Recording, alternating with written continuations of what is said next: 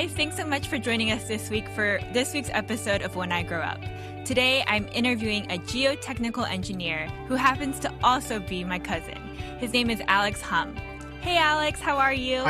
I'm doing good, Blair. How you doing? I'm doing well, and I'm so glad that you agreed to do this with me because if you are new to the podcast itself, you've probably remember in previous weeks and previous episodes, I've had two of my cousins on already, the NAUSA, Alicia, and also a chemical engineer, Dr. Tony Hum, who is Alex's older brother. So if you're new to the podcast, I am the youngest of 5 cousins on my dad's side. And I've mentioned before, all of my cousins, amazing people doing amazing things. I don't know about that. Yes. No. I am a little different than my cousins because they're all really smart and super studious. And they're all the males at least are engineers in our family. Fun fact. And I feel like at this point, including my husband's also an engineer, and my dad and our dads, all of our dads. And at this point, I feel like we've covered all of the engineering field, not all of them, but a lot of them. But again, today, Alex is going to tell us what a geotechnical engineer does. So Alex, what does a geotechnical engineer do? Well, thanks for the introduction. We'll come back to the studious part maybe a little bit later and dispel some of those rumors. But a geotechnical engineer is a branch of civil engineering. In the shortest terms, we deal with earth and soil, the engineering properties and use of earth and soil, rock, soil, everything we build in this world, every road, every structure, every building, every utility we put in, everything we do is founded in the earth somehow. It has to be supported somehow. So in order for anything to work properly, in order for our roads to be straight, our buildings to be stable, our utility lines to flow the right direction, the earth around it has to be engineered in a way to provide proper support. So everything I do is quite literally underground. For the most part, nothing you see is any work that I do. Everything we do is support, it's base. It's really all about, for the most part, all about foundations. So it's really just the support structure for all of the infrastructure that makes the world go, basically. Okay, so that's kind of crazy only because there are so many things I know that go into creating and making buildings and structures. And I know this because my husband is a structural engineer. David's a structural engineer, which is also, from what I understand, a branch of civil engineering. Yes. So there are many things that have to happen in order for something to get built. It has to go through a lot of different people. And I'm assuming and I'm guessing that if you say no to something and it can't be built there, it can't be built there, right? Yes. Yes. If I say no, it can't be built there, the answer is either, there's almost always a way to make sure it can get built. It may be more expensive than what the original plan was. But you can almost build anything anywhere if you're willing to spend the time and money for it. So part of my job is to assess the area that's there, that they're saying, hey, we want to put a building right here. It's going to be a 5-story building with a 2-story parking garage underneath it. My job is to go out before any construction is done, before any equipment goes into the ground, to go to a site and evaluate that site based on what they plan to build there. So I can tell them, okay, well, this is what you want to build. Here's what you're going to have to do to the ground, to the surface, to the earth, in order to provide support for what you're trying to build. And if what's there isn't any good and it can't support that, part of my job is to say, well, here are your options, what you can choose if you still want to build on this site. So, here are the other options besides just a kind of a typical foundation, which, anyone in construction, if you tell them what are called shallow spread foundations, a shallow footing is your typical just concrete footing. It's about 3 foot in the ground. If a site is beyond that and it needs some sort of very specialized or specific kind of recommendations for it in order to get this building built. It's my job to tell them it's not my job to tell them what they have to do. Mm-hmm. It's my job to give them the options. Here are the things you have to do, A, B, C, and D. Mm-hmm. These are your options that are in front of you. And then they decide based on whatever their economic situation is, their time frame is, things like that. There are times where you go back to a client and say, this is what you have to do. Mm-hmm. And it's so expensive that they just say, no, we're going to walk away, and we don't build the building there because the site's so bad. That's rare. That's rare because typically if you're at the point where you're saying we need to build something here, you're committed enough to do whatever it takes. They're not happy when they have to, add, extra costs to their budget. Sure. But if that's what it takes, that's what it takes. Okay, so as a geotechnical engineer, you are surveying the ground and the land, Mm-hmm. which, by the way, I had no idea this job existed, but of course it does. Like, how does most people do? Yeah. but that makes complete sense, But so how do you even get started? Like, what kind of assessments have to be made? And like you were saying, there are some times you tell them, you can't build here. Like, what determines that? What determines that is what's already in the ground now, like the condition that it's in. Mm-hmm. And we assess that basically by doing some sort of subsurface exploration. Typical explorations are what are called standard penetration test drillings. Mm-hmm. Basically, we drill a hole in the ground, a vertical hole about 6 to 8 inches in diameter, and the drill is hollow. Mm-hmm. And so as we drill down to a certain depth, we can sample the soil through the drill itself. So we can drill down to 5 foot, 10 foot, 50 feet, 100 feet, whatever it is. And there's a specialized soil sampler that we literally pound into the ground.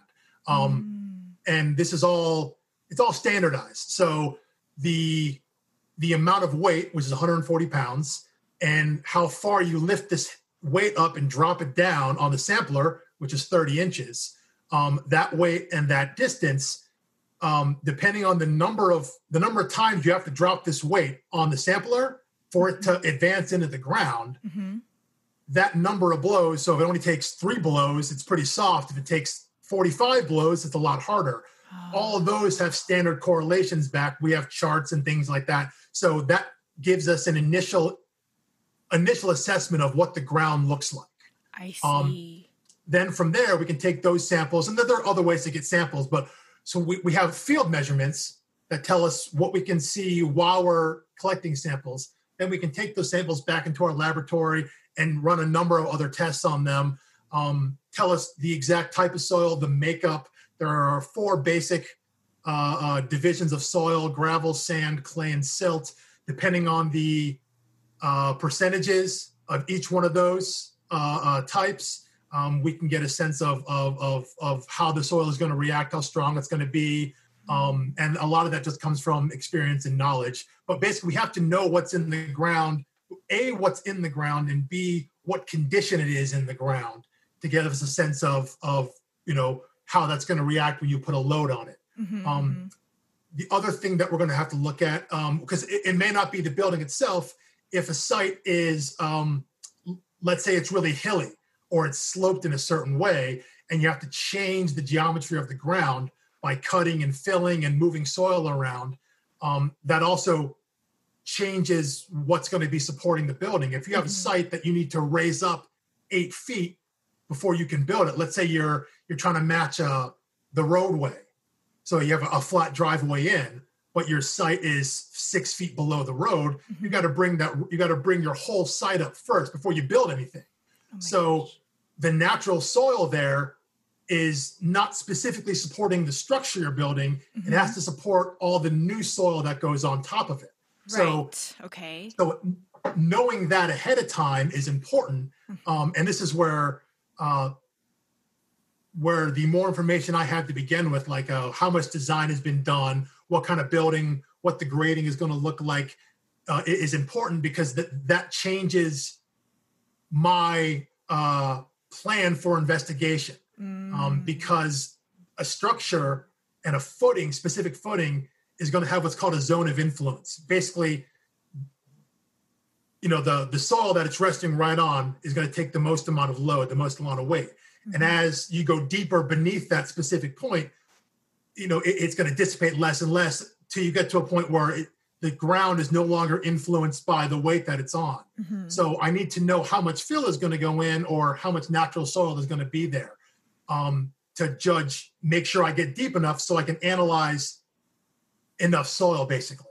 Because if I just look at the top 10 feet, but the building is going to be 8 stories, well, an 8-story building has a zone of influence that's way deeper than 10 feet. So just knowing the top 10 feet isn't important. Mm-hmm. I need to know probably 40 or 50 feet. So that all depends on what you're building, what the end use is going to be. So what happens a lot of times is because we're brought in, in a perfect world, we're brought in very early on before any work is done because you want to look at a site first. But oftentimes we're brought in before anyone's done any real design work. Mm-hmm. So they don't have a specific plan. They don't know exactly where the building is going to go. They don't know exactly what the layout is. They don't know exactly what the design is going to be. So oftentimes we'll come in and just do a preliminary analysis and say, here's what the site looks like. And then if they get that information and then they figure out what their design is, we'll come back again on the same site and do additional investigation. So a lot of times we'll look at a site twice. Once just to say, hey, here's the kind of soils you got out here. This is what you're generally dealing with.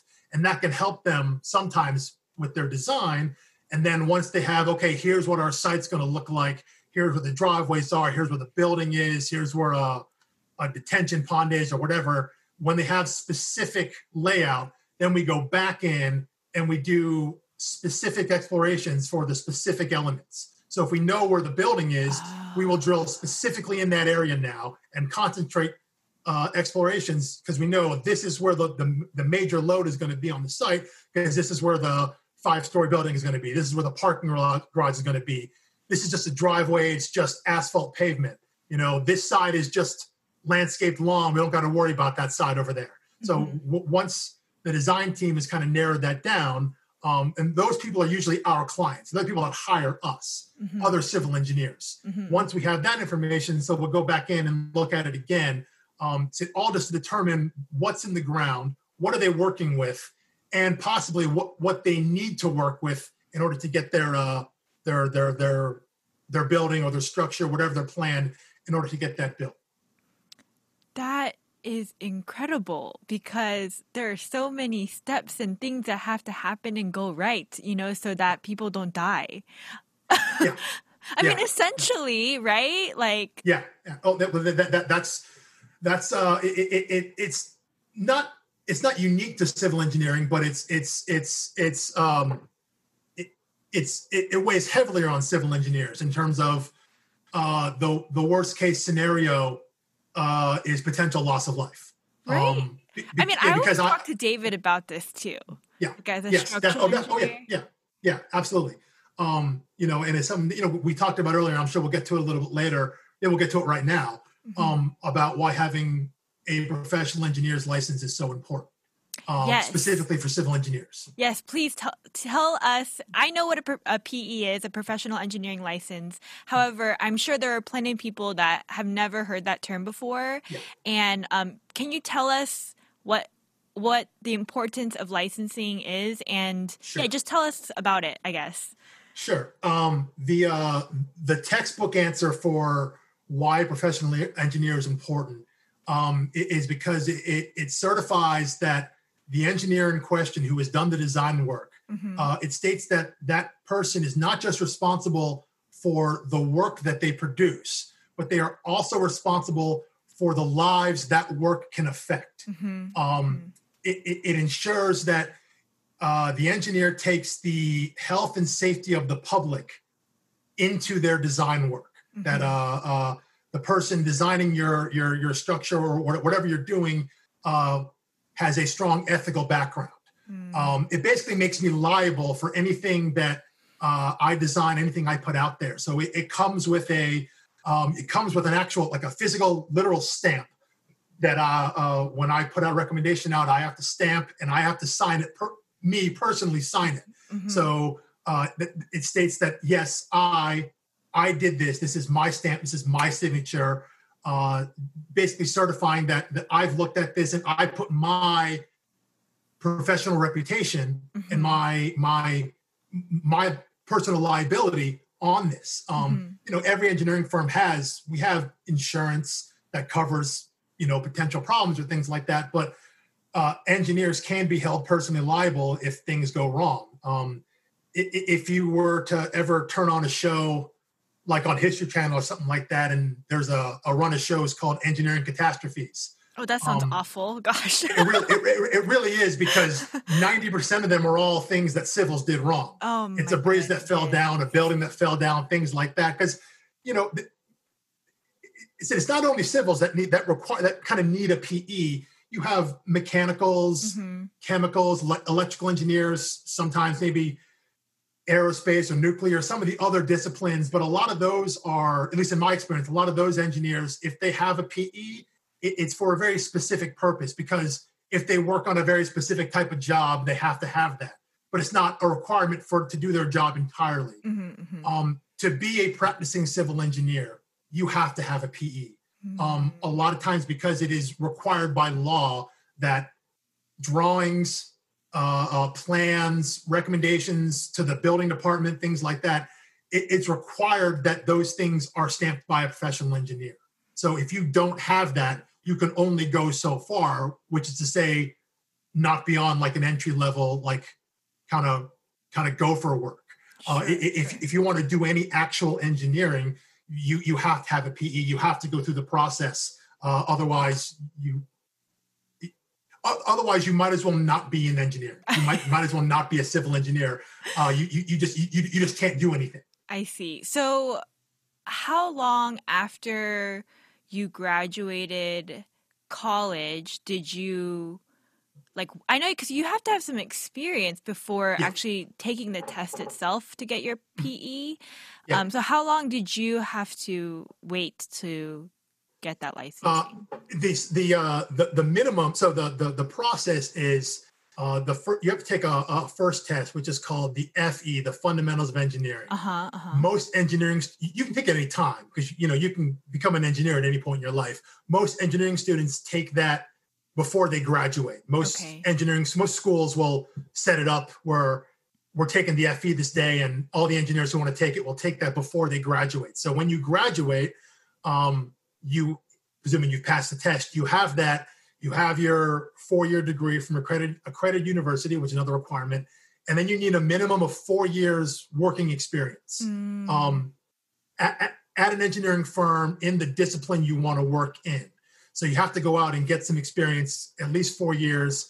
I took it after 5 years, because the third and fourth year I was moving and changing jobs. So I didn't know exactly where I was going to be living. Because in my 4th year of working, I was temporarily living in Indiana, even though I was going to eventually live where I am now in Ohio. So I actually waited an extra year. But anytime after 4 years, you can sit and take the test. At which point you sign up, you pay the registration fee, whatever it is, and then it's a 1-day test. It's in 2 parts. It's a 4-hour test in the morning, which is a general engineering test. That's just that everyone takes. Anyone taking the PE takes the same test. I should say, by that I mean everyone per state. The test is a little different per state. Okay. So I am registered in Ohio. Okay. So that means I'm licensed to practice engineering in Ohio.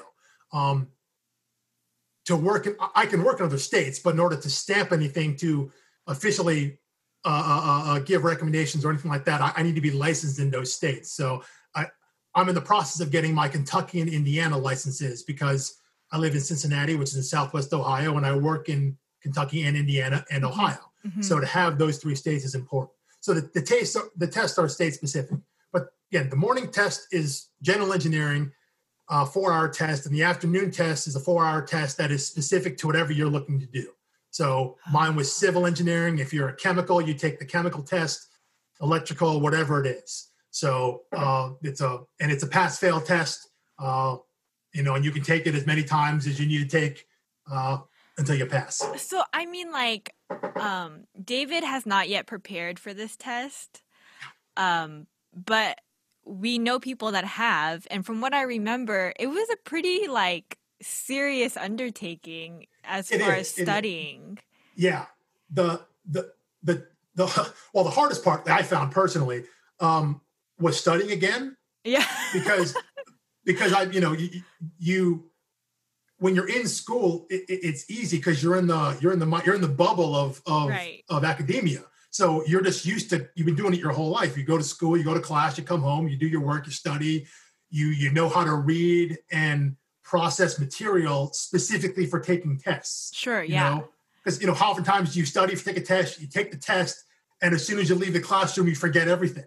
Exactly. Because you study specifically for the test, not to actually retain any knowledge. So you get out into the real world for 4 or 5 years and you work and you lose all, at least I did. I lost all of those study skills. Like how to just to sit down and go through and read chapters and like take notes on stuff. Because part of my mind is like, this stuff's useless. You don't need this stuff in the real world, or, and also because you're taking for me, it took a general civil engineering test. That means I'm taking stuff on structural engineering, transportation engineering, like land surveying. Like I'm not a land surveyor. But you got to study this stuff. But I've spent 4 years specifically being a geotech, so I can ace through the soils questions. Right, but when it gets to a structural question, like I don't know. And it's all open book, which is both good and bad, because you get people walking in there like they're wheeling in these big suitcases full of every textbook, because you can use any reference you want. Oh, really? That's interesting. Yeah. But it doesn't help if you don't know where to look. That's true. If you have 8 books, on structural engineering, that doesn't help you if you don't know which book to go to when you get to the question.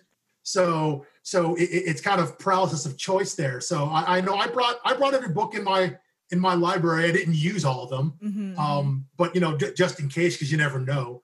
But that was the hardest part for me, just like forcing myself to study, because like you hadn't been doing that. Yeah.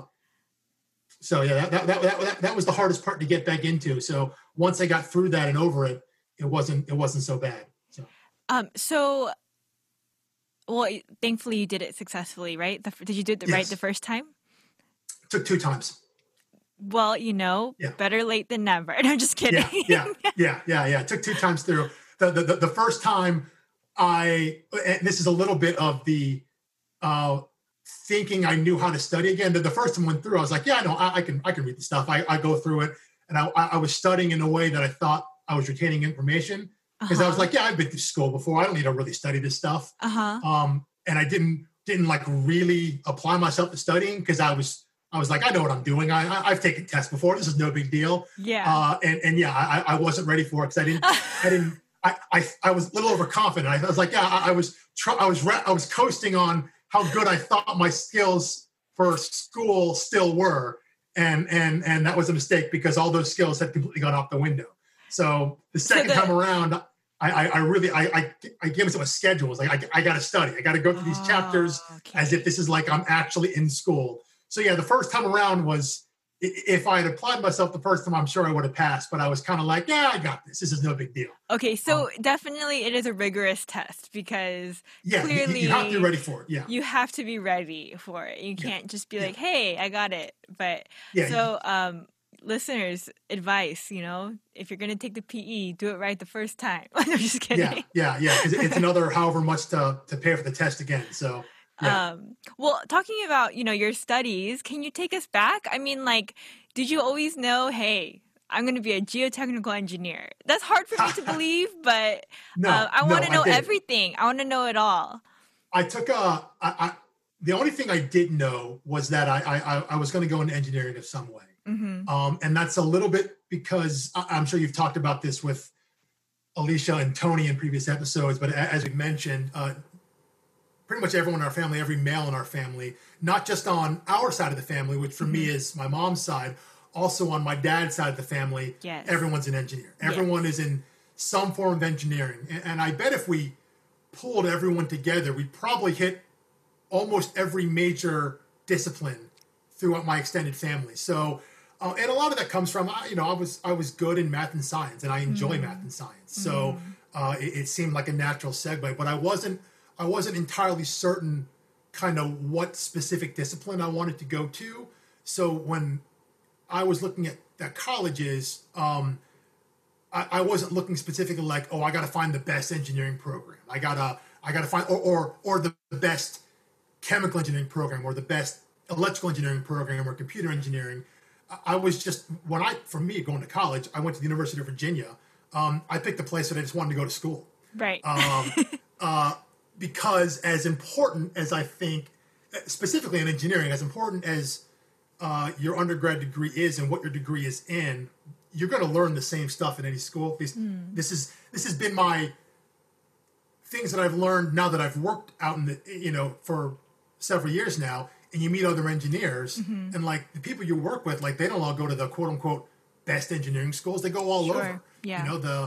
The principal engineer in my office, the guy who's got 40 some odd years experience, he went to some tiny ass school, like this really podunk school in Indiana that I've never heard of. But the guy's great. Yeah. Like he knows his stuff because so much of what you have to do is actual experience. So education's important. What you learn is important. I said you're going to learn the fundamentals pretty much anywhere. Specifically when it comes to the civil discipline, I believe. So when I picked going to school at the University of Virginia, it was pretty much like I visited. I was like, this school is awesome. I want to go to school here. It was less about this is the best program for me. It was I want to have the experience of going to college here. So the academics weren't like, well, it's a great academic school. When I first told my parents I wanted to go to school there, they're like, well, University of Virginia, I've never heard of that. Why do you want to go to school there? And I was able to tell them, well, listen, if you look at the U.S. News and World Report's rankings, it's the #1 public university. And then they were like, oh, really? It's the #1 public university? Well, then you should go to school there. Yeah. So once I sold them on that, so the academics it's a great school, but it's not a great specific engineering school, So for me, it was just the experience of going to college and wanting to be in that place. So when I'm there, at least at UVA, all first-year engineer students, you're all thrown in. You don't specialize in a discipline until your second year. Okay. So your first year, your first 2 semesters, it's just all general stuff. Everyone takes the same stuff. You take calculus, you take chemistry, you take physics. It's the same stuff that everyone takes. And really, it's a way to kind of weed out students, like people who don't want to, maybe engineering school wasn't for them. So it's a year of kind of weed out. So that's just core math and science stuff. And then you declare a major after your first year. At the end of your first year and you're starting your second year, you start taking major specific classes. And I still wasn't 100% certain where I wanted to go. So I actually started out as an electrical engineer. Oh. So that was my first semester of my second year. So my third semester in college, I'm an electrical engineer. And I hated it. Why did you hate it? What made you hate it? It didn't click with me. I thought it would, but it really didn't click to me. I didn't engage with it. And as a result, didn't go to class much. Okay. Didn't go to like that. That's an overstatement to say I didn't go to class much. I wasn't into it. As a result, that third semester was academically the worst I've ever done in my life. Like legitimately the worst I've ever done in my life. And at the end of that semester, really had to kind of do some soul searching and try to really hone in on what I wanted to do, what I liked to do, what it is I liked about engineering.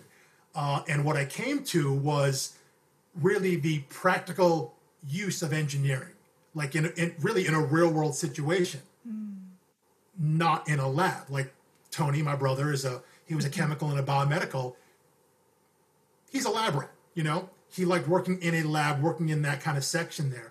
I like the practical use of engineering in the world. And so that leads me to civil engineering because we're constructing and building things. So that's how I got onto a civil track. And as I got into the civil track, then things started to click in terms of, okay, I'm now engaging with these classes. I'm much more attentive in class because I'm seeing how this stuff can translate and how kind of the things I'm good at, the way I think and the way kind of my mind is set up is organized in a way that works towards civil engineering. And what I mean specifically by that is I think very much spatially in terms of how things fit together. The joke I use is I'm really good at building Lego. I love building Lego sets. So how things fit together. Any sort of logic puzzles like tanagrams, things like that, shapes fit together. I'm the best person at packing a car. If you're going on a trip or you're moving, how things fit together. I think very good space. I'm a really good Tetris player. I'll put it that way. Yeah. I'm the best Tetris player I've ever met. I've never met anyone who's better at me because I see how things fit together. So spatial relations and how things fit together, just that clicks with me. So when you're thinking about civil engineering, you're thinking about how roadways and buildings work together, how utility lines fit together. It's city planning, it's land planning. And so that's kind of the direction I was going in. I liked the idea of site planning, whether it was landscape planning, like site grading, whether it was city layout, like roads and bridges and things like that. So I was in kind of a dual path, going kind of a soils route, a geotechnical route, and also a transportation route, like roadway planning and city planning and things like that. And I thought I was going to be a transportation engineer, the person that goes out and lays out roadways, highways and roads, intersections, stoplight timing, things like that. I thought that's where I was going to go because I liked that logical layout work. Those classes ended up being kind of boring. So I took those classes and just realized that's not kind of what I wanted to do. So I moved away from that. But that's where I thought I was going to go in civil. And I moved more into the geotechnical civil site survey, which was the overall site planning, layout, site design, which is where your driveways go, where your drainage goes, where the building goes on a site, things like that. Everything on how to lay out a new construction. That's the path I went down. And then the first job I got out of school was with a geotechnical firm. And once I got into that and really started working with foundations and soil engineering, I've stuck with it. So that's so interesting. I'm like, because, okay, what I'm thinking about as you're talking, though, is the amount of self-awareness that you had during those college years to kind of even realize that, you know what, this is not for me. I need to figure out what is for me, and identifying the things that you enjoy doing. I feel like that's that a lot of people miss that mark, because I think, or at least my personality, I think I always felt like I'm committed to this thing and I'm just gonna go for it. And it's almost like, even if this mentality of like, oh, maybe I don't like it now, but maybe if I push through, I'll eventually like it. Do you know what I'm saying? I do, and I have part of that as well. And and I'll be honest, I only came to that realization in school because that semester went so poorly, because I was so disengaged, because I really was kind of at rock bottom in terms of academic career. Like I came close to failing out of school, which I had never done before. For me, because I was so disinterested in what I was doing. So I had to make a choice and to say, well, I can't keep pushing through here, because clearly if I do another semester of this, I'm not going to like it. Right. So had I not reached that point where, I had a big sit down with my folks as well. And I remember my dad just being like, you need to figure out what you want to do, because you can't keep doing this. And in my mind, I'm thinking, well, yeah, of course he's right. I can't keep doing this, because I can't stay on this track. If I knew before the first semester was over, partway through, I knew I wasn't into this, But while I was in it, I wasn't thinking about what I wanted to do else. I was just thinking, I don't want to do this. And as a result, my grades just plummeted. So once I hit the bottom, you have to have that self-reflection of, okay, well, like, I got to figure this out, because like I've put myself in a position where I have no other options now. I need to figure out what it is I actually want to do, because at that point I didn't really know. All I knew was I didn't want to go down this path I was on. Right. So it wasn't like I had other paths in front of me. It was just the one I'm seeing is just a dead end. Right. So I got to find another one. Right. So that forced that self-reflection on me that otherwise I wouldn't have gotten to, which is not something I recommend. I don't recommend almost failing out of school. and then being like, hey, wait a minute, maybe I should figure some stuff out here. I don't recommend anyone do that. Yeah. Try to figure that out earlier. And, so even if you're not totally right, you can be on the right kind of track, which I was just not. So, but once I got there and things started to click, and like I said, I really started to engage with the material I was working on and doing in school, then things turned around for me and a path became clear. But in the moment, it sure wasn't. So, in college, is there so there are specific geotechnical programs or? Yes, some schools have that. So similar to, I think, what David has is what I have. I have a degree that says civil engineering. My diploma just says civil engineering. That's it. There's no statement of what your concentration was, what your focus was, things like that. All that comes in the specific classes that you choose. Okay. So you can choose, if you want to be a structural engineer, you can take all the structural courses. If you want to be an environmental engineer, you take all the environmental engineering courses. So that when you graduate and you go for a job interview or whatnot, they're going to ask you what kind of classes you took, and you can tell them that. So the civil engineering gets you into a civil engineering firm, but you're gonna talk to the people and apply to a job of the things that really only you know. I know I took these courses. I know I have familiarity with these courses, but that's not listed, officially anywhere. Like, I guess if you got my transcript, you'd see what classes they were. But my diploma just says civil engineering. Right. But I took the courses that were in civil engineering, materials testing, construction engineering, things like that, things that are all adjacent to my field. I see. So I'd be ready for any job that was in that general direction. I'd have the knowledge base from an academic side, at least, a basis of knowledge. So when I get into the workforce, I'm not things aren't completely foreign to me. So you mentioned earlier too that you like math and science. So when you're doing testing of soil and materials, is that lab work? It is. Earlier in my career, as most engineers will do, you'll do everything. So you'll be out in the field, actually doing field work. You'll be in the laboratory actually doing tests on soil materials. I don't do that as much now as I've had more experience there, but it's the kind of thing that it's the kind of experience that you need so that when I go out into the field, when I have to go out in the field, or when I talk to the guy who runs our lab, I know what I'm talking about because I've run those tests myself. But going back to this, the science and the math basis, it's a bit of the conundrum when it comes to engineering that you have to take all these high level math courses. And the highest level math I do any day is like basic trigonometry. Okay.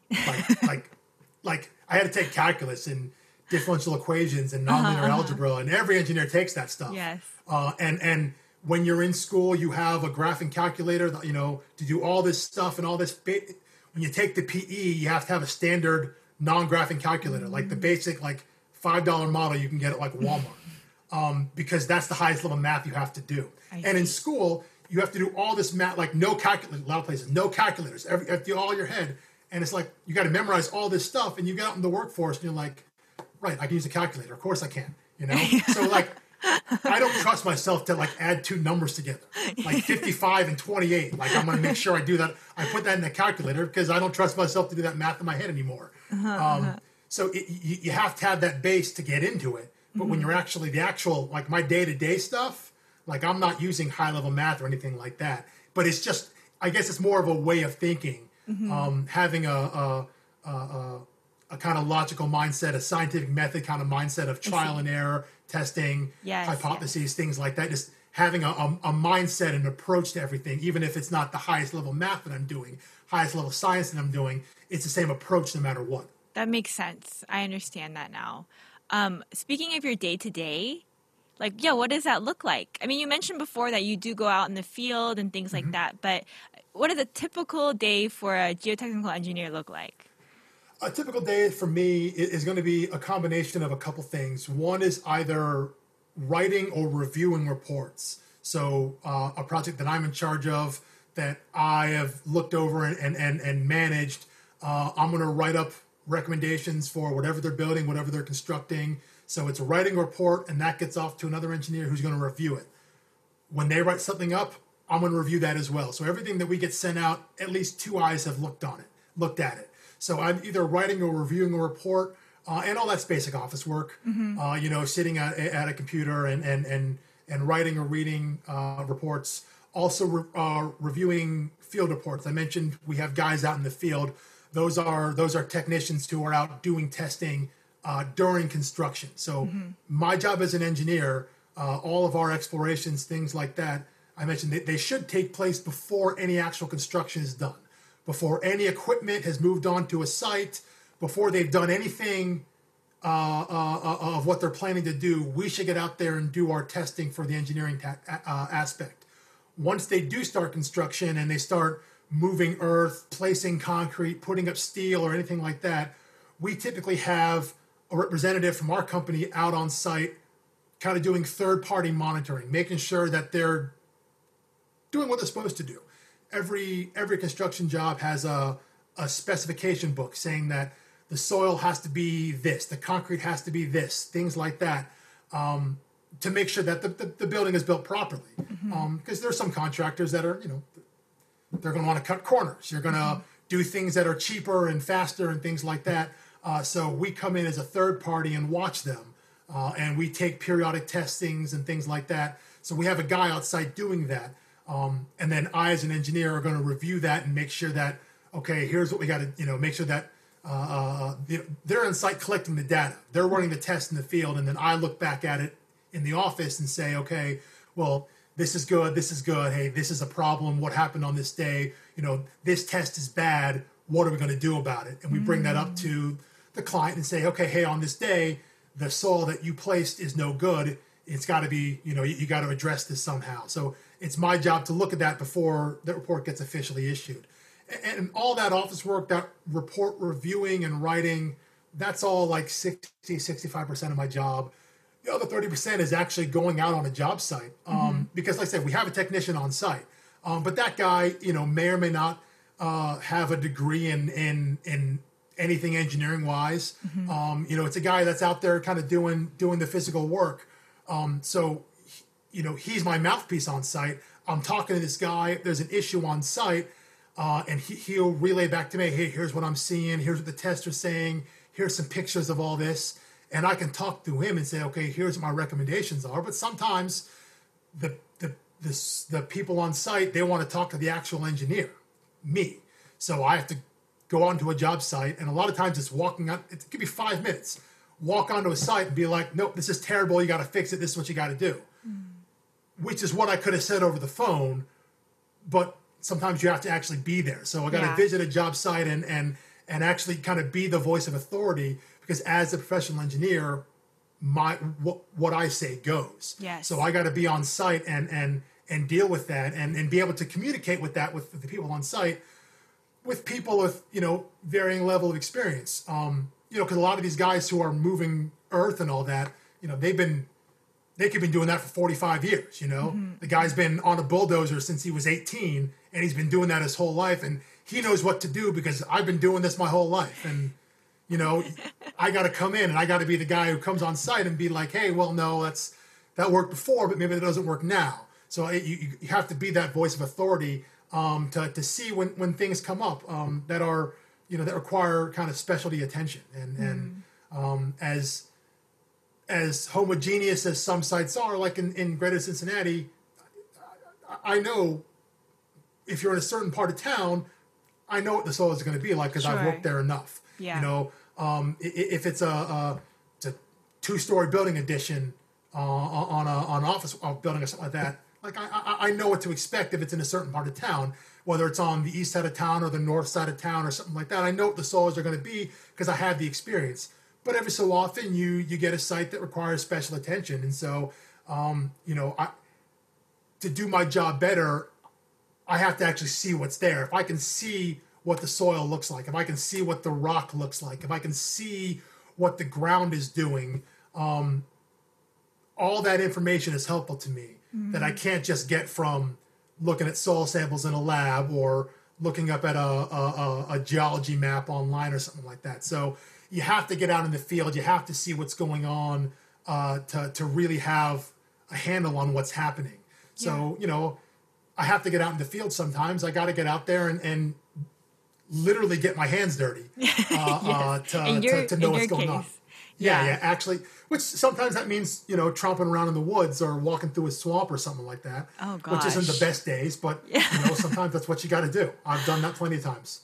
I mean, so it sounds like you enjoy what you do. I do. Yeah. There is, you mentioned before how, engineering soil and earth is something you never really considered that had to be done. And that goes for the vast majority of people in the world. They don't think about, and really, if I've done my job correctly, you shouldn't think about that. You shouldn't think about Right.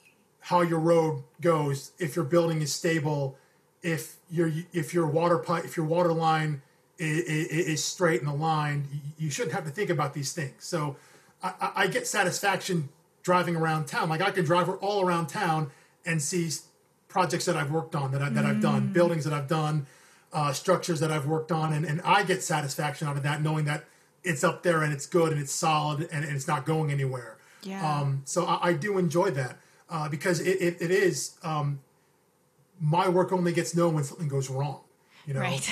Because the perception is no one's life is better if I do my job correctly. Their life just functions as they expect it to. Like your life I isn't. guess, yeah. Like your life isn't improved if your building is stable. You expect your building to be stable. Yes, I do. I do expect that. It isn't an added benefit that your building is not moving, that your roads aren't breaking and falling apart, or sinking and settling and all that. That's what you expect it to be. It's only when things go wrong that your building has cracks in it. It's settling. Your roadway has cracks in it. It's settling. Your retaining wall is sagging and falling down. Your slope behind your house is giving away, and you're losing your backyard or something like that. Only when things go wrong do people have an understanding of, wait a minute, why is this going wrong? Who do we call to fix this? Yes. So there is a little bit of I don't want to say gratitude, but it's just there is a kind of a mundaneness to my field of civil engineering of just, this is what has to be done so the rest of the world can function as properly. Yeah. Would you say like that's what you love about your job? Like, because I mean, it's vital, Yeah, I like being part of building infrastructure, because infrastructure is what makes the world go. Yes, in the most basic sense. Having roadway network, having utility network, things like that. So, no, I said I get satisfaction driving around town and being like, yeah, I worked on that building there. I did this roadway here. That retaining wall, I built that. I designed that. I get satisfaction in that, and knowing that they're functioning properly. Yes. And that they're not causing harm to the surrounding people in the surrounding areas. That I've done my job, properly. I've done it correctly.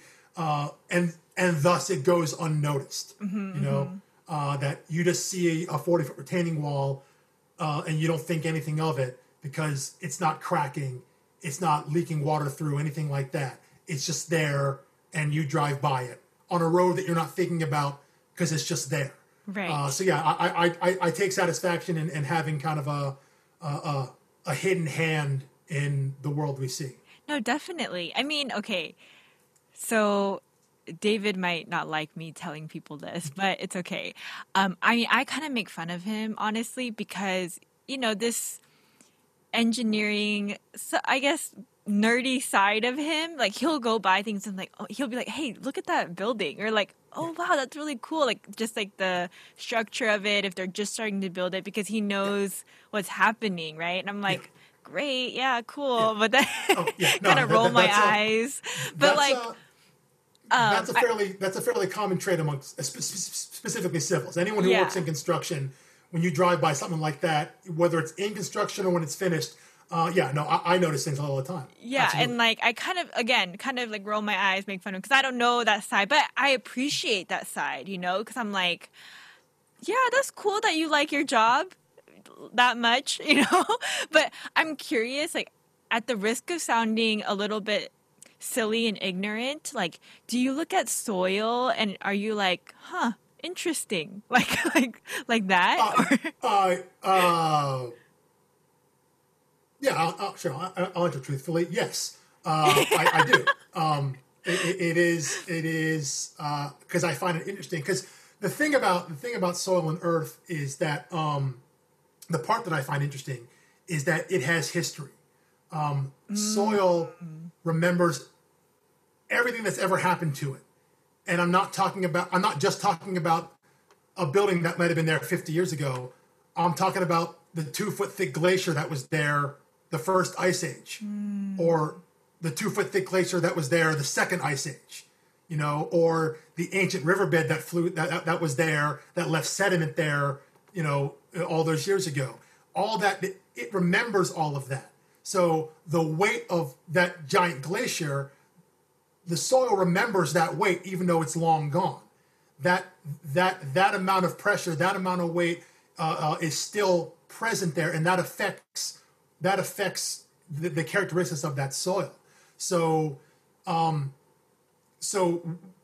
knowing geology of an area, knowing what happened before, is critical to how I do my job today. So I find that stuff interesting, knowing what was there before, and depending on where you are in the country, it varies wildly. So I went to school in Virginia, and the first part of my career working was in the state of Virginia. Virginia has 6 very specific geographic zones, kind of moving east to west. So depending on where you are in the state, you can get wildly different conditions, just because that's how the state was formed, how the landmass was formed. And so it presents challenges depending on where you are. There was one project I remember right in downtown Richmond. I worked in Richmond, Virginia, the capital of Virginia. And then we were building a new federal courthouse downtown. And it was right on one of these kind of geographic changes. So the west side of the building, bedrock, solid bedrock, was about 5 foot deep. So you dig down and you could build literally anything on that. It's super solid. It's right there. That was the west side of the building. Okay. By the time you got to the east side of the building, that bedrock falls off. And the east side of the building is on sand, and bedrock is over 200 feet deep. So basically you can't find bedrock now. So this one building has had to have different foundations for each side because the conditions were completely different, because it happened to fall right on one of these different geologic lines. So challenges like that, and knowing something like that, like, to me, that's interesting. No, it's a pain. It's a total pain to try to design and to actually build, because you're talking about simple shallow footings on rock. This rock is hard to hold anything on this really kind of loose sand. You have these 50, 60, 70 foot piles that go deep into the ground to try to support it. It's a challenge like that, and those things are rare, but they exist. But you only get that in a place like Virginia, where you have those kind of geographic differentiations. If you go out, west, California or Arizona, something like that, your soil conditions are totally different, and what you have to deal with over there is completely different than what you have to deal with, like where I am in Ohio, which is why the PE license is state specific, because you're dealing with different things. Like in California, obviously you got to worry about earthquakes. Yes. Seismic activity is critical. So what do you do to design for that? Your tolerances for movement in the earth due to earthquakes and whatnot are a lot different than if you live in Ohio, where, yeah, we may get an earthquake here or there, but it's really, really minor. But it's a big earthquake for us because we don't have earthquakes. It's like an inch of snow isn't a big deal if you live in Minnesota. But an inch of snow in Texas, or in Atlanta, an inch of snow in Atlanta will cause 200 car wrecks in a day, Yes. So a 3.2 earthquake in the Midwest is a big deal, but like a 3.2 in LA, like they don't even feel that, that's nothing to them. So where you are in the world will change your approach to how you design footings. So yeah, when I go someplace new or someplace different, I'm always curious as to what the conditions are. I like to know what the challenges are for an engineer in the other part of the country or something like that. So yeah, something like that is interesting to me. The different types of soil, the different types of rock. Yeah, I like to know because I'm a nerd like that. No, I mean, I love that. I think that's so cool. Maybe I'm a nerd too, I guess. But because even that story you're telling about, you know, in Virginia, how you had to build on two different soils on the same building, like that's crazy to me. And I Yeah, love that kind of history. And I thought it was really interesting that you were saying that. I had no idea that soil could tell a story. Like, yeah, crazy. yeah. So it was this soil placed there? Was it wind blown? Did it fall off a cliff? Was it placed there by some sort of waterway, like a river or a lake that's not there anymore? Right. All those things will contribute to how it's going to act now. Like if there was an ancient lake bed somewhere that's now dried up, well, the soil that was there will is placed in a way where it just settles at the bottom. You know, you put soil in some water, like a beach pail or something like that, it'll eventually settle on the bottom, by its own weight through gravity. But it's not going to settle like real compact. It's going to be kind of loose, or depending on what the soil is like,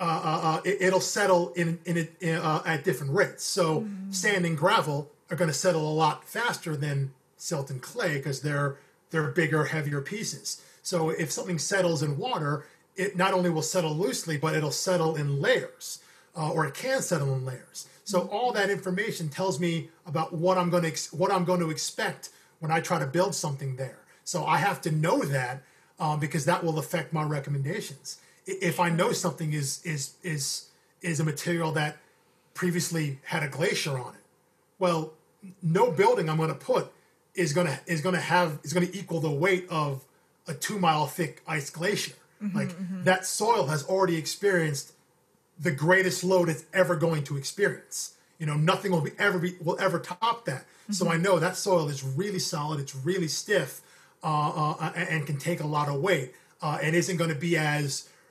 variable as something that may have just been like wind blown or deposited there by water, where it just settled on its own, Sure, where it could yeah. be real loose and very compressible. So all those things, yes, it does tell a story. It tells a story of what was there before, and that can even go to if this building, like if you're in an urban area, buildings are going to be built and demolished 2, 3, 4 times over. So if a site already had something there before, I want to know what that history is. Did it have a basement that was filled in? What was there before? Was it an old brick building? Was it an old stone foundation? Something like that. So, history isn't just millions of years ago. History is also like 40 years ago or 50 years ago. Yes. All that stuff matters. That's crazy. So crazy. Is there anything that you just like don't like about your job that you can share with people? Yes, and it's not something about the actual job itself. It's about the industry of the job. Okay. My industry is too often based on a cost basis. Projects get awarded too often basically on who's the cheapest, not who's going to do the best work. I see. Which is a problem because if there's one firm that's really cheap on their price, you should be asking yourself, why are they so much cheaper than someone else? So it's not about what you're getting for that price. You should be asking, what are you not getting for that price? Because in the grand scheme of things, there's not a lot of money in geotech engineering. The profit margin is very small. I don't make a whole lot of money. I make a living, but I don't make a huge amount. But in the grand scheme of things, overall to a construction budget, the specific geotechnical engineering portion of the budget is really, really small. Like you could be spending $500,000, $1 million on a development, and your geotech budget may be like $20,000. That's all it takes. So, you got $1 million in your budget for an engineering fair. It's going to be like $20,000. Well, but instead of spending $20,000, they're going to go to the firm that spends $15,000 and save themselves $5,000. Okay, you save $5,000, but you're spending $1 million on this. Right. You know, and if you save $5,000 and something goes wrong, the cost to fix it is not $5,000. Yeah. The cost to fix it could be $50,000 or $100,000. So we try to tell people you have to weigh the idea of spend a few extra $1,000s now, so you're not spending hundreds of $1,000s later. Because the further you go in construction to try and fix a problem, obviously the more expensive it's going to be. So if you can find things up front when nothing has been done, by spending a little more extra money on a firm that has experience, you know, you can save yourself money down the line. But they don't think, a lot of people don't think that way. They're thinking, well, if I can save $1,000 now, I'm good. Well, that $1,000 could cost you $20,000, $30,000 later. And so that's a frustrating part, especially when, like, I just submitted a proposal that had to include a statement of qualifications package, which is saying, here's our firm, here's all of the work that we've done in the area you're working in here's all the projects we've done that are similar to what you're trying to build. Here's everything that we've done, all the experience we have with our engineers, our lab. Here's everything that we do that we can bring to your project. And I found out that we didn't get the project because the client just went on price. And I thought, well, if you're just going to go on price, then why am I submitting all this stuff? Why do you care about what our experience is if you're just going to flip to the end and be like, okay, well, they cost $10,000, they cost $12,000, they cost $8,000, we're going to go with the $8,000. Like, what was the point of all this stuff? What's the point of having all this experience if you're just going to go on price? And that happens too often. So that's a part of the industry I don't like, because it gets to a point where there are not a lot of firms that do this stuff. And so it's a pretty small community. So anytime a bid goes out for a project, like, I know who's going to bid on it. And it's not just I know the firms, like I know the actual people. I know the other engineers and other firms. I know my competition because I've worked with them on stuff and against them on stuff. So like you just know, well, if it's a certain project from a certain client, like sometimes we don't even bother bidding on it because they're not going to pick us. They're going to go with who they know, who's cheap, you know? And so it's like it's not worth the effort to try and do this because we're going to put all this time in to try and put this bid together that's really attractive and really good for them. And they're just going to ignore it and be like, we're going to go with these guys because they're cheaper. Right. And that's a bummer. And that's the part that there's nothing I can do about that because you can only cut prices so much. Yes. You know, if you cut prices so much, you can't deliver a quality product. And all that comes back to having a PE stamp. My name is going on this eventually. My stamp and my reputation is going on this. So if it's going out with my name on it and my reputation on it, it's going to be good. It's going to be worthwhile. I'm not going to cut corners by slashing my price down and intentionally reducing my ability to do my job just so I can get a job, just so I can work on this project. I'm not going to do it, you know, at 50% just to win it. Right. Because I got to put a stamp on it. And there are some engineers that will do that. Obviously, there's someone that'll, you know, they'll cut costs and they'll kind of take that loss to get more work in. And I don't think that's a viable business solution, but it's a part of the industry that we just try to change and be like, listen, like these guys, maybe they'll be fine for 3, 4, 5 projects, but the one project that they screw up on because you went with price, that one project could cost you a whole lot of money on the line, you know? So, you know, we try to get that across to clients, and some are receptive to it, and some are just they're just looking at the bottom line. So I hate that so much of my job comes down to how much it's going to cost somebody, and not the service I can provide you. That I'm going to give you something better than my competition, something that you can rely on and not have questions on and not worry about down the line, because it's a quality product that I stand behind. The industry just isn't geared that way. I guess I'm naive to think that people wouldn't want, especially when it comes to buildings and structures and bridges and things like that, like in walls, that they wouldn't want, you know, to get what they pay for. Yeah. But, Well, that's the thing. They do get what they pay for. It's just a lower quality. Right. They don't want to pay for the higher. Yeah. So but that falls back on the engineer in terms of wanting to have the public safety and public well-being in mind. If you're a developer who's building an apartment building or whatever, or an office building, what you care about is getting the building up and getting tenants in it so you can make money off it, because it's a for-profit business. You're trying to make money. Nothing wrong with that. But yeah, they're not thinking about what's best for the building or the actual construction of it. When you're developing, all you're thinking about is the end product. You know, we don't expect people to have a knowledge of civil engineering, of geotechnical engineering, of landscape engineering, of structural engineering. You're not supposed to know that stuff. You're supposed to hire people that know that stuff. Yes. So they do, but they should be hiring the people that provided the best service, not the cheapest service. And that's the problem that happens.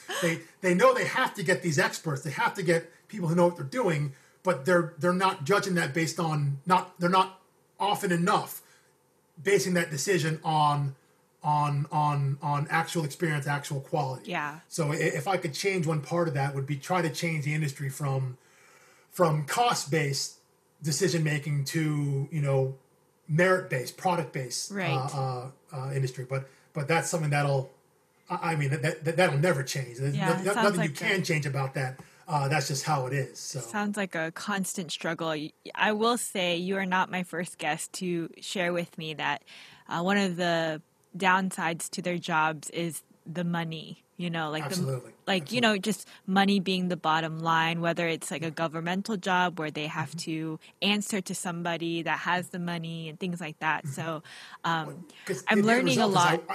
The end result is I work for somebody. Someone has hired me to provide them with a service. And so, you know, it isn't like I go out on my own and do this stuff.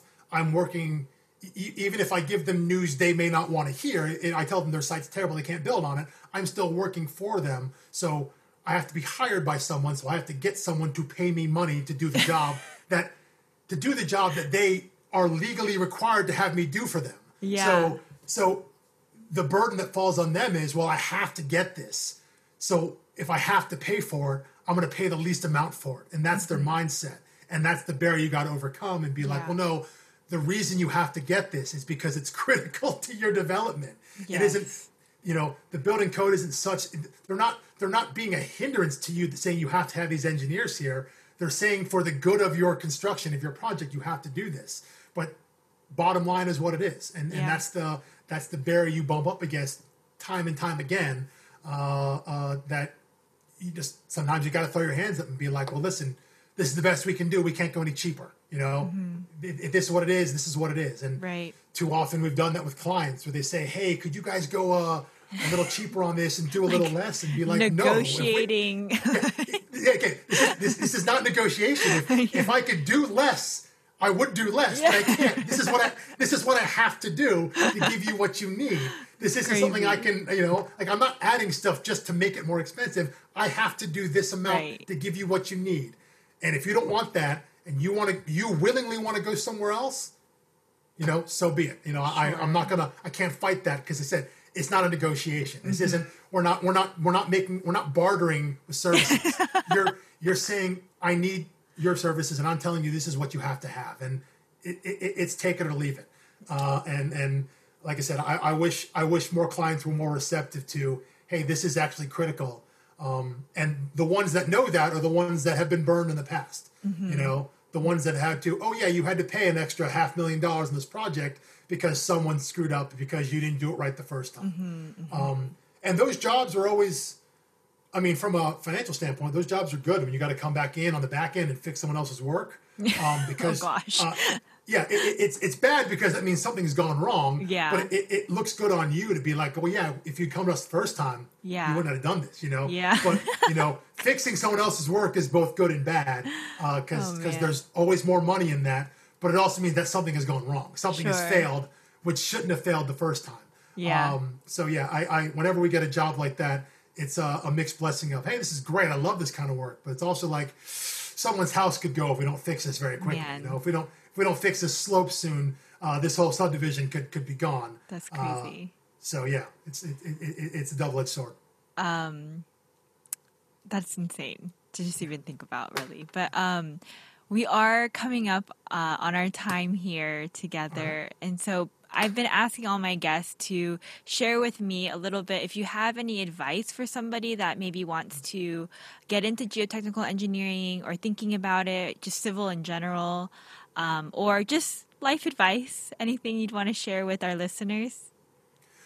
Yeah, if I go back to, you're looking to hopefully kind of target high school age kids and things like that, right? Yes. Kids going into, what I would say is, this may not be true for all branches of engineering, but if you're going into the ones that I've dealt with mostly, kind of civil, mechanical, electrical, those kind of fields, what's really important is your job experience that you end up getting after school. The specific program that you go to in college is oftentimes less important. Like I haven't met anybody so far in 17 years as a professional that cares about where you went to undergrad school. Some places, some parts of the country, it may be beneficial to have a graduate degree, a master's or something like that, but not every place is. But even then, where you get your master's is less important, because you're getting that same base of knowledge. So if you're looking to get in engineering, this is in my mind, college is an experience that's more than just what you're learning in class. And I know that's a fine line to walk, in that college is not just about out-of-class experience, but it is about life experience. Go somewhere you're going to enjoy, somewhere that you're going to like to be, the environment you're going to be in, because you're going to learn the stuff that you're going to need to learn to get a job. And then the stuff you learn on the job is going to be what advances you in your career.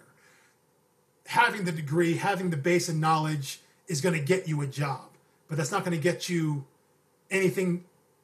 That job's not going to differ if you went to school A or school B, really, So if you're looking to get into engineering, just do well in school, have the grades, go to a school that you're going to enjoy being at, find a path, find a discipline you're going to like, and then don't think about your specific academics as like, this is going to this school and getting a degree from this school is what's going to get me a job, because that's not what's going to happen. No one's going to look at it and be like, oh, well, this guy went to this school, this technical school, and this guy went to the other school. No one's going to care about that. At least when I've interviewed people, I don't care about that. Interviews that I've been on, they don't care about that.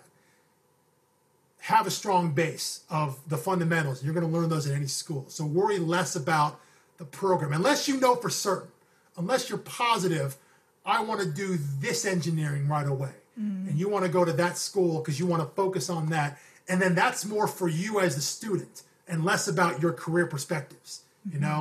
You're not going to this school because going to this school is going to get you a job later. If you know you want to be a chemical engineer or something like that, and you want to go to a school that specializes in that, that's really highly rated in that, do that for you, for your experience there. Don't do that because you think it's going to get you a better job later. It's going to increase your attractiveness in the job market.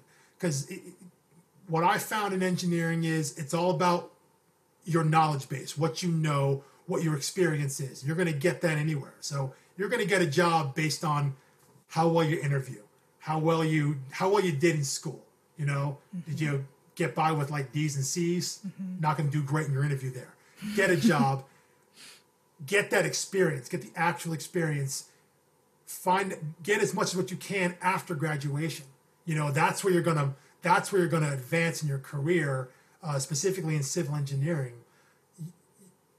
Where your trajectory in your career is going to be based on what you actually learn as a professional, not what you learn in school. So worry less about the specifics of your schooling. Do well in school. Again, like I say, don't almost fail out before you decide to go in a certain direction. Still do well in school. School is definitely still important, but the specifics of where you go, your resume is not going to be led by where you got your degree from. So don't make a decision based on that. Make a decision on where you want to go to school, place that feels comfortable. When I decided to go to UVA, it was because I visited the school and I loved it there. It's like I want I want to spend time here. I want to be here. I don't care if it's the highest rated engineering school in any sort of discipline. This is the experience I want to have, because college is that transition point between you're like kind of an adult because you're kind of on your own, but you're still not really an adult yet. Yeah. You know, it's an important transition point. You learn more things about life than other than just what your career is going to be. You learn some life lessons there. So there's more to school than just the academics and the specific academics of what you think your major is going to be. Because so often, you've talked to some people, like I know Alicia was one of them, was what you majored in ends up not being anything you end up doing in life. Yes, you know? absolutely. So oftentimes your major, but engineering is one of those cases where it does matter because you need that base of knowledge. You have to learn engineering to get that initial job. But the specifics of where you go, where you actually go, like I said, that's not going to lead your resume. You know, my education is on my resume, but like it's at the very end. What it starts with is where I've worked and the kind of projects I've worked on and the responsibilities I had at my job. And then at the end, it's like, oh yeah, by the way, I have a degree from UVA. That isn't important. No one cares about that. That's never been a popular conversation on any profession I've ever spoken with. So, you know, a lot of kids worry about where they go to school and things like that. And some, you know, there are some professions that maybe that is important, you know. I think it's less so for engineers because ultimately it comes down is, can you do the work, you know? So you've got a degree from the top rated engineering school in the country. Congrats. You can still be a terrible engineer. Yes, you know? I you can, don't disagree you can still with have, that. You can still have no feel for the job. You still can't be able to do your job effectively. So that part doesn't matter so much. So if you're thinking about engineering, you know, you'll get the basic knowledge anywhere. Any student that's out there that has an interest in science and math, that has an interest kind of in that STEM focus, you know, find a school that you're going to be comfortable with, that you're going to enjoy being at, and you'll get the knowledge you need kind of regardless. And then worry about the rest of your career, the trajectory of it, when you actually start working. Yeah. That's great advice, because I want to tell people that all the time, but I don't really have anywhere to apply it to. But I mean, like, it is true, you know, and at the end of the day, you know, I talk to a lot of people, not for this podcast specifically, but even just other professionals that are around me, and they tell me the same thing. Like, no one's asking you, what was your GPA when you graduated college? You know, like, no one's asking that. Yeah. All they want to know is if you did the work. So exactly. Yeah. It's really important in the moment. Like, what are your test scores to get into school? Where'd you go to school? There are times when that can be like a false status symbol. Sure. But never in my professional career. Right. You know? That's good news. That's good news. Yeah. It only matters where I went to school when I meet someone who went to a rival school. And by rival school, I mean like athletically, you know, or, you know, like. Agreed. You know, for example, on a tangent, from an engineering standpoint, in Virginia, the quote-unquote higher-rated school is Virginia Tech. You know, they're a polytechnic institute. What they do is engineering. So technically, they are a quote-unquote better engineering school. So I work with a lot of people who have degrees from Virginia Tech. Not just in Virginia, you meet them all over. And they have a renowned specific geotechnical engineering program there. So I've met a lot of people who have degrees from Virginia Tech, who I've worked with all over the country, everywhere I've lived. It doesn't matter at all where we went to school when we're working. It only matters when we meet football. You know, it only matters when we play basketball. You know, that stuff doesn't matter when we're working because it doesn't matter where we went to school. It only matters is, are you competent at your job? When I talk to you, do I feel like you know what you're talking about? Because I have a base of knowledge, and who I'm talking to does as well. You know, if they look at me and think that I don't know what I'm talking about, it doesn't matter where I was educated from. All that matters is this guy doesn't know what he's doing. You know, that's all they think about. So that sort of stigma or that sort of, I don't know, social standing from a professional standpoint, it's never come up. Yeah, it only matters. It only matters in the, you know, when you're walking around like in the grocery store and you're wearing your school colors or something like that. It only matters in a social sense, to be proud of the school you went to, to rep your school in that way, just in an everyday basis as an alumni. It only matters in that sense. It doesn't matter into my job. It's never once played a factor in my job. Yes, that's really great advice. Thank you so much for telling us that and sharing it with us. And thank you just so much for telling us about this industry and this field of work. I really appreciate it just from my personal standpoint as your baby cousin, because I learned so much about you and what you do today. And I know that our listeners will probably find this very insightful too. So thank you again, Alex. Oh, I appreciate it. No problem. Thank you, Blair. Guys, thanks for listening to today's episode. If anything you heard today was interesting, or you have any questions or want to just find out more about geotechnical engineering, feel free to reach out to me through DMs, or you can reach out to me through email at podcastwigu, wigu@gmail.com.